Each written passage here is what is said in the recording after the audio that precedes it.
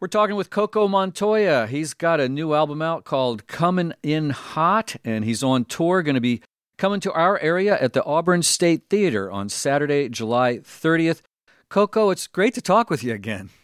Oh, so great to hear your voice, buddy. Thank you so much for having me.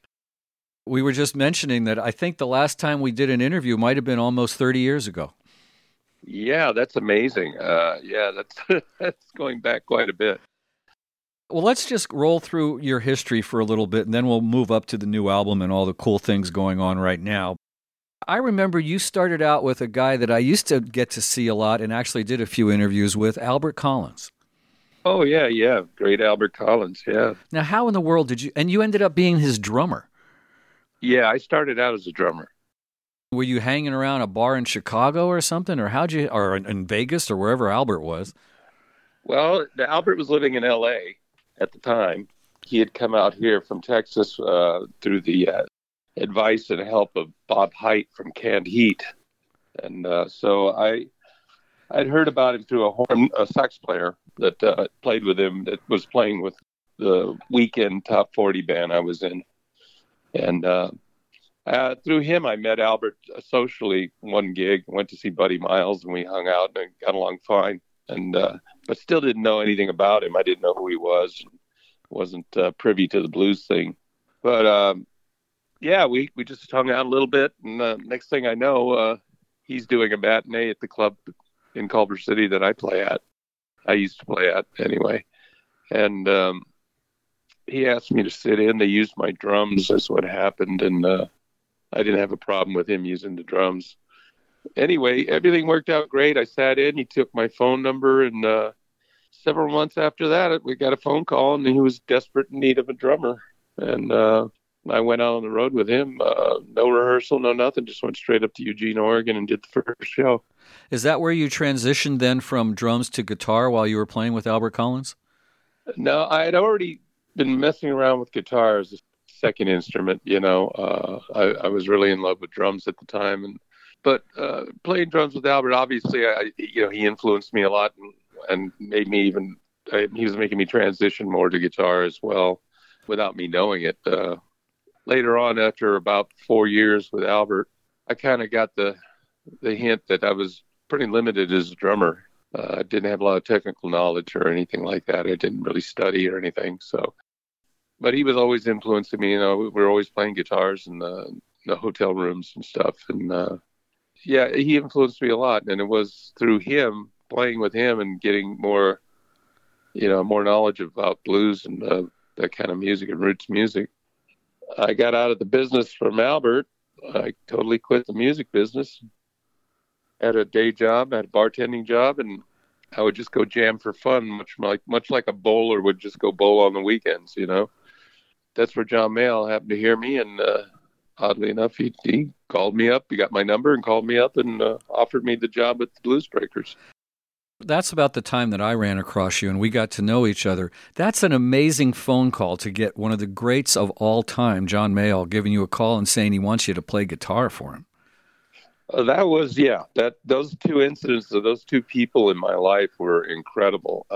Strokes of luck. I mean, the chance to meet those guys. And I don't think I'd be doing anything right now if it wasn't for Albert Collins and it wasn't for John Mayall, for sure.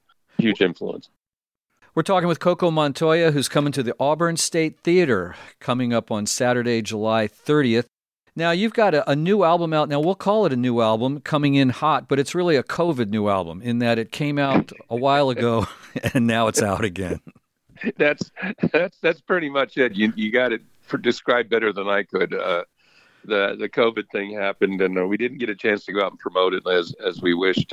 But we're still out working it, and as a matter of fact, we're in the beginning processes of trying to record something new. We're just checking out music and writing right now, but hopefully we'll have something new for the next year. I was looking at some of the stuff on the new album, the new COVID album, shall we say. Yeah, the new COVID album. Right. Coming In Hot. Is that Alligator Records? Yes, it is. All right. Still working with Bruce, huh? Oh, yeah. Still hanging there with Bruce. Yeah. He's the owner of Alligator, for those folks listening. And I noticed you got Johnny Lee Schell on here, who's an old pal from Bonnie Raitt's bands.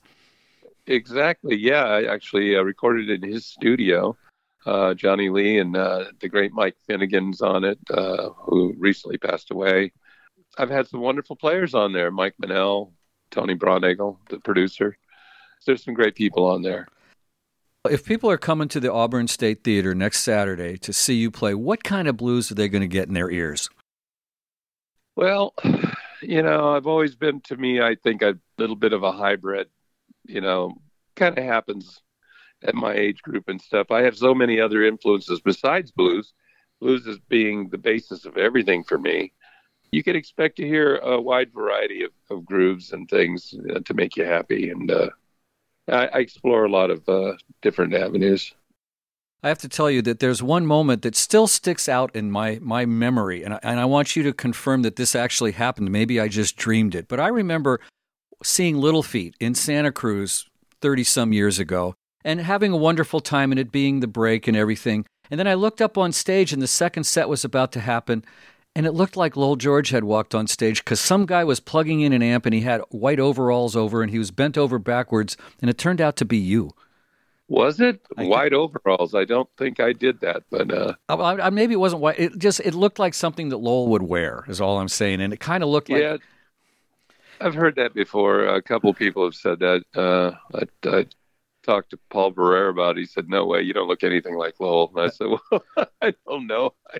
I actually, at the beginning of Little Feat, I wasn't aware of them until much later when they actually broke up. And I got connected with Richie Hayward, the drummer, and we became very, very good friends. And we'd play locally in Venice, California, Santa Monica together for tip jars, Yeah. And they finally got themselves together and regrouped. And what a fantastic band! What an incredible amount of musicians. The musicians that have gone through that band are just number one. I'm just amazed by them all, and they're just still doing it now. Yeah, Little Feat's still out on tour. Of course, we lost Paul a couple years back. I was actually with Paul a couple months before he passed, but they were always the heart and soul of everything I love in music. So, yes. I feel a little of that heart and soul in your music too. I mean, there's a passion there that's undescribable. Well, the influence of those guys, I mean, Paul produced my Dirty Deal album on Alligator, Paul Barrera, and then all the guys are playing on it, Kenny and Ken Gradney. Fred and Fred Tackett and Richie, of course. He was my partner in crime for a long time. I'm just a wonderful guy. All those guys are wonderful, and I'm glad to see that they're still out there doing it and keeping it moving. Might we get a Little Feat tune during your set this coming Saturday? Oh, I don't think you'll get one of those, but you never know in the future. I've always wanted to look at their catalog and see if there was something I could do in tribute to a fantastic band and some very dear friends. We've been talking with Coco Montoya. He's coming to the Auburn State Theater on Saturday, July 30th, 7:30 show. It's going to be a wonderful night of great blues. Coco, thanks for spending some time chatting with us. Well, I do appreciate you giving me a call, and let's not make it so long next time. No, we'll try and do these interviews more than once every 30 years. How's that? Yeah, I don't think I got another 30, so you better shorten it up a little bit. That's Coco Montoya. Thank you, brother. Thank you.